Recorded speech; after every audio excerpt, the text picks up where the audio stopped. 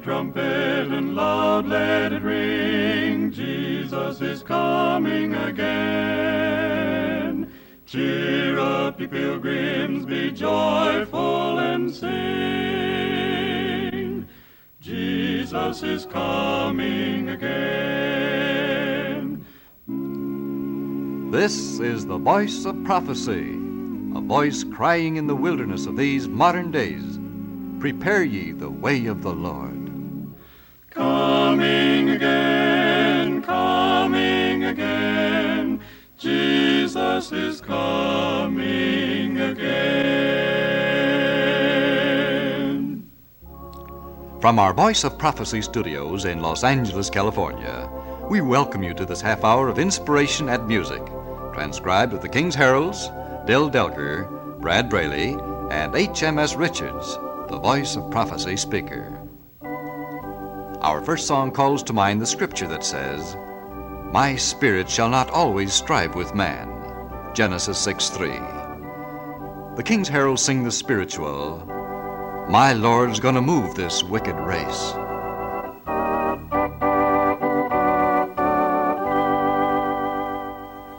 My Lord's gonna move this wicked race, this wicked race, this wicked race. My Lord's gonna move this wicked race, my Lord. Gonna raise up a nation shall obey, Nicodemus, he desired to know, yes, desired to know. Nicodemus, he desired to know, how can a man be born again? My Lord said to Moses on the mountaintop, the mountaintop. My Lord said to Moses on the mountaintop, gonna stamp his law on Moses' heart, My Lord's gonna move this wicked race, this wicked race, this wicked race. My Lord's gonna move this wicked race, going to raise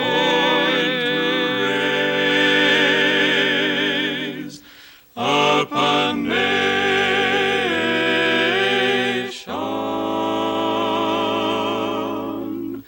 shall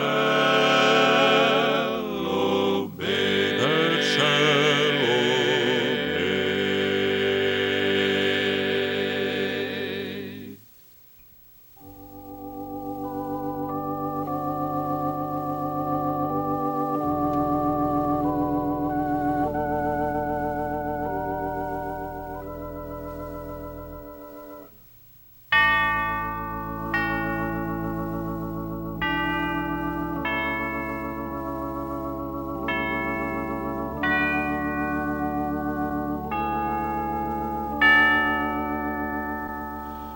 Our Heavenly Father, we desire to keep on praying terms with Thee. Open our hearts to Thy Spirit. Bless this broadcast to everyone who listens today, and guide us in the study of Thy Word. We pray in Jesus' name. There is a place of quiet rest near to the heart of God, a place where sin cannot molest, near to the heart of God. O Jesus, blessed Redeemer, sent from the heart of God, hold us who bow before Thee, near to the heart of God. Amen.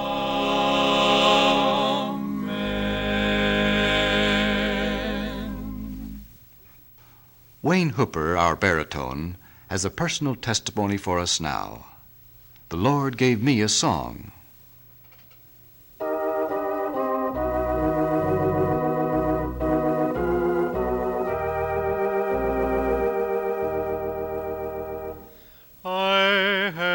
song, and life was dreary. No hope had I to which to cling, until one day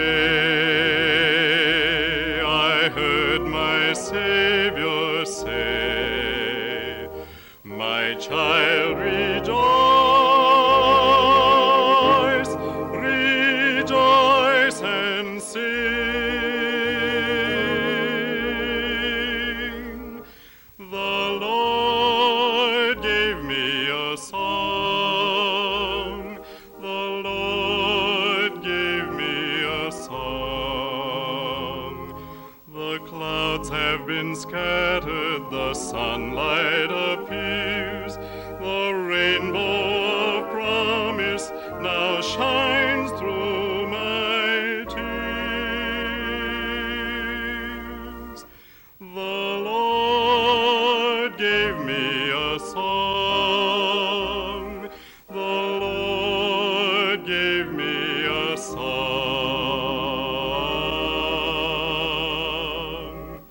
He banished my sadness and filled me with gladness. The Lord gave me a song. Why will you cling to sin and sorrow?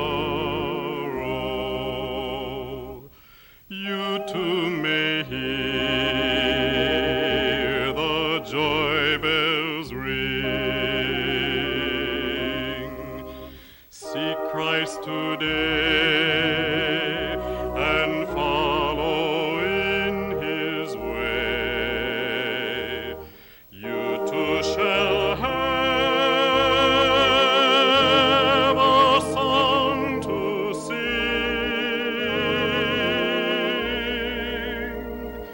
The Lord gave me a song, the Lord gave me a song. The clouds have been scattered, the sunlight appears, the rainbow of promise now shines through my tears.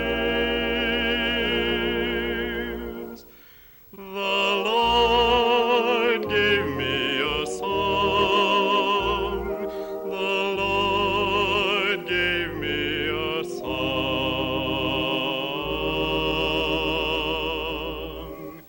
He banished my sadness and filled me with gladness. The Lord gave me a song. Here now is H.M.S. Richards, the Voice of Prophecy speaker. His subject, the man God told to stop praying. How strange is that subject? Is not prayer encouraged from one end of the holy book to the other? Did not our Lord Jesus Christ say men ought always to pray? Luke 18:1. And the holy apostle commanded, pray without ceasing. 1 Thessalonians 5:17. Yes, prayer is commended in the Holy Scriptures. But God told a man to stop praying once. And that man was a good man, too, a prophet of God. To make it emphatic, God's command for him to stop praying came to him 3 times. Who was the man? This man was naturally shy and retiring, but he went about the country preaching the truth. When he came home to his little village, his fellow townsmen tried to murder him because they did not like his talk. He left his hometown, went to the biggest city of the country. There another attempt was made to assassinate him. He preached the word of God with such pointed power that although he was a priest as well as a prophet, the other priests were angry with him, and the false prophets joined with them in demanding that the king have him put to death. He was thrown into prison. He was given a bad beating, finally cast into a miry dungeon from which he was barely saved in the nick of time by an Ethiopian with a long rope. His country was conquered by cruel invaders. He was taken by force of irregular partisan fighters of his own nation and dragged away to another land. That's the last we hear of him. Above all, this man was a man of God. Who was he? Jeremiah the prophet. Read the book of Jeremiah. You'll enjoy it. You'll want to finish it when you start. It's said that when D.L. Moody began to read the book of Jeremiah, he became so interested in it, he could think of little else. He would stop people on the street and tell them what Jeremiah did and what he said. Yes, he was a man of God, whom God told to stop praying, but why, how, and when? For the answers, let me give you the references. Jeremiah 7:16, 11:14, and 14:11. We now notice these texts. Jeremiah 7:16, therefore pray not thou for this people, neither lift up cry nor prayer for them, neither make intercession for me, for I will not hear thee. Then God gives the reasons. See what they do, he says. They have forsaken me, the living God who called them out of Egypt. They have gone fully into idolatry and forsaken my word. This thing I commanded them, he says, obey my voice, and I will be your God, and you shall be my people, and walk in all the ways that I have commanded you, that it may be well with you. But they hearkened not, nor inclined their ear, but walked in the counsels and the imagination of their evil heart, and went backward and not forward. They have set their abominations in the house which is called by my name. That's verses 23 to 30. They were not satisfied merely to worship idols in the place of the true God. They actually set up idols in the temple of God. Reading on in the same chapter, we discover they had followed the terrible heathenism about them, had gone so far as to offer human sacrifices, giving their own little children to be burned in the red-hot arms of the great idol Molech. And here's the point of the whole story. God never refuses to hear real prayer. The reason for his refusal to hear the prayers of those people in ancient Jerusalem at that time was that their services were entirely formal. They were disobedient to God, breaking all his commandments, yet expecting him to answer their prayers. There was no true repentance of sin in their hearts. In plain words, the teaching of this Scripture experience is that prayer is not a substitute for obedience. And that's for us to remember. It was useless for the prophet to continue to intercede for them when they fully and completely had set their hearts on disobeying God. Their prayers then were really an insult to him. They might cry to God when trouble came upon them. As a result of their disobedience, they might offer burnt offerings and sacrifices, but the Lord said, I will not accept them, but I will consume them by the sword and by famine and by pestilence. Jeremiah 14:11. This all came to pass in fulfillment of the warnings that had been given them time and time again by God's prophets, especially Jeremiah. Jeremiah loved his people. He was broken-hearted because of their backslidings. Now we read Jeremiah 15:1. Then said the Lord unto me, though Moses and Samuel stood before me, yet my mind could not be toward this people. Cast them out of my sight and let them go forth. Why are those two men, Moses and Samuel, mentioned here? Because they were eminent in intercession, in praying for God's people. You remember on one occasion God's wrath against Israel came because of the golden calf, and Moses pled with God in their behalf, and the people were spared. That's Exodus 32. As Samuel prayed for the people when the Philistines were about to destroy them, and God heard his prayer of intercession. These men were noted in Bible history as great intercessors. But now God's people had gone so far into idolatry and sin that even the prayers of these men would have been unavailing. This principle applies today, for prayer is not a substitute for obedience. Sacrifices to God, great offerings of money, time, influence. For God cannot take the place of obedience to his commandments. Man might live a life out of harmony with God's will and then build a large church in order to placate God. But God accepts no such service as that. The supreme sacrifice which he desires is a humble and contrite heart, an obedient spirit. In the 14th chapter of Ezekiel, verse 4, we read that when a person sets up idols in his heart and then comes and inquires of God, God will answer him, I'm quoting, according to the multitude of his idols. In other words, his own sins become his punishment. Those who come to God pretending to be his true worshipers and yet live in sin will find that their sins, like heavy chains, will drag them down to perdition. In this way, God answers a fool according to his folly. Proverbs 26:5. The same thoughts in Romans 1:28, where the apostle speaks of those who did not like to retain God in their knowledge. We think of the case of King Saul, who, when commanded to perform a certain mission as king of Israel, substituted something else, expensive sacrifices. And God said, to obey is better than sacrifice, and to hearken than the fat of rams. That's reading 1 Samuel 15:22. Yes, to trust and obey is God's plan.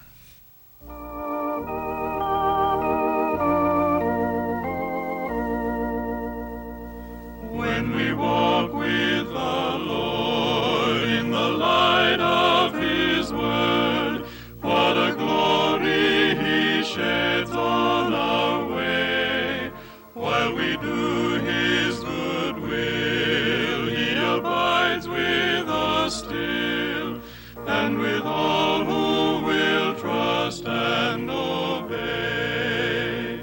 Trust and obey, for there's no other way to be happy in Jesus but to trust and obey. Then in fellowship sweet we will sit at his feet, or we'll walk by his side in the way. What he says we will do, where he sends we will go.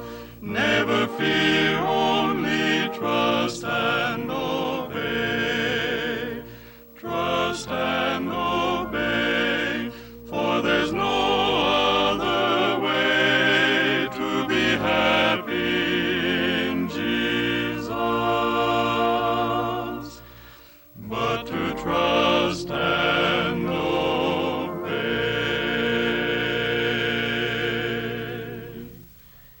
There was an old Bible woman of Leicester, England, who used to carry flowers to the hospital and talk with the people there, patients, nurses, even doctors, about their soul's salvation.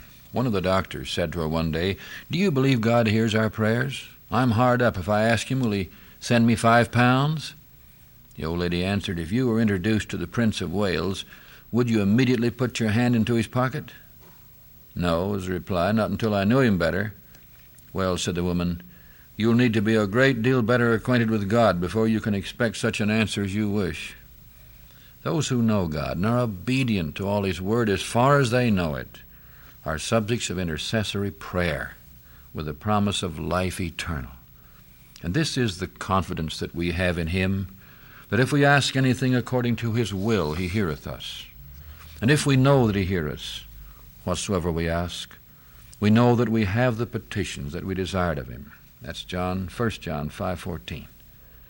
We may not understand all the mysteries of God's word and will, but my friends, if we are faithful and obedient to all the light we have, then we can be certain that the prayers of God's children will be heard and salvation will come to us. At the time Jeremiah received his message from God to stop praying for the rebellious nation as such, they had gone beyond the point where intercession would benefit them.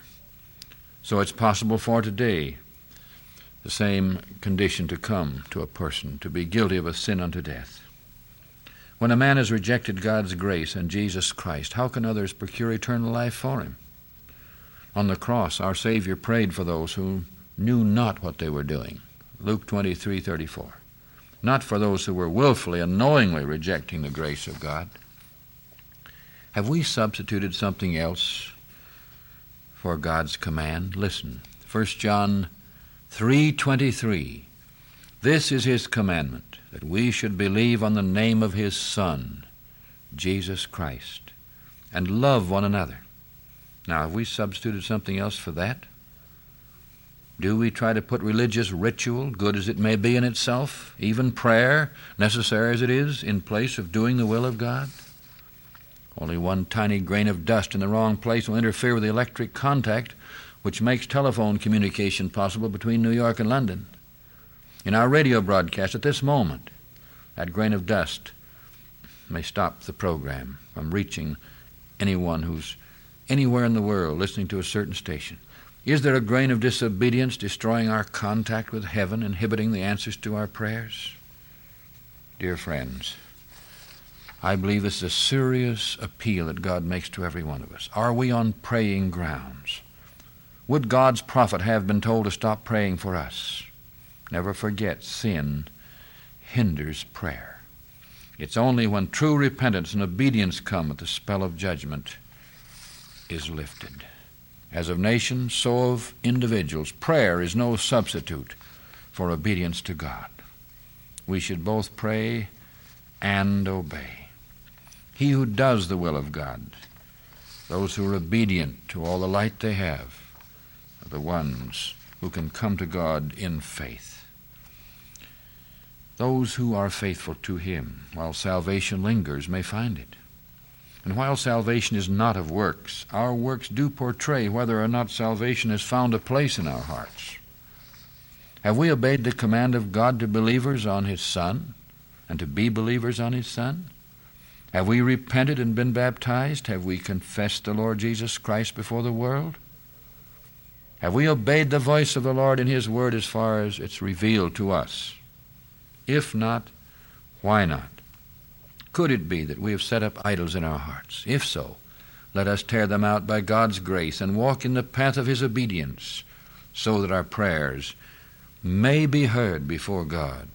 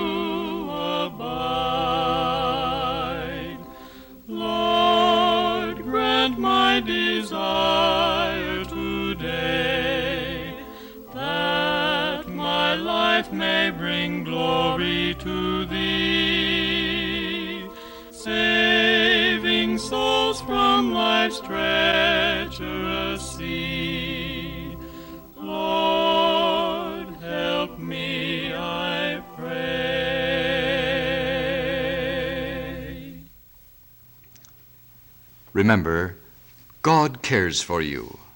Let us keep looking up, going forward in faith. Dear friends, remember that at the Voice of Prophecy we pray for our friends who write to us, asking prayer. Every Thursday is specially prayer day. At 8 o'clock in the morning, our workers gather together, and we pray for those who have written to us during the week.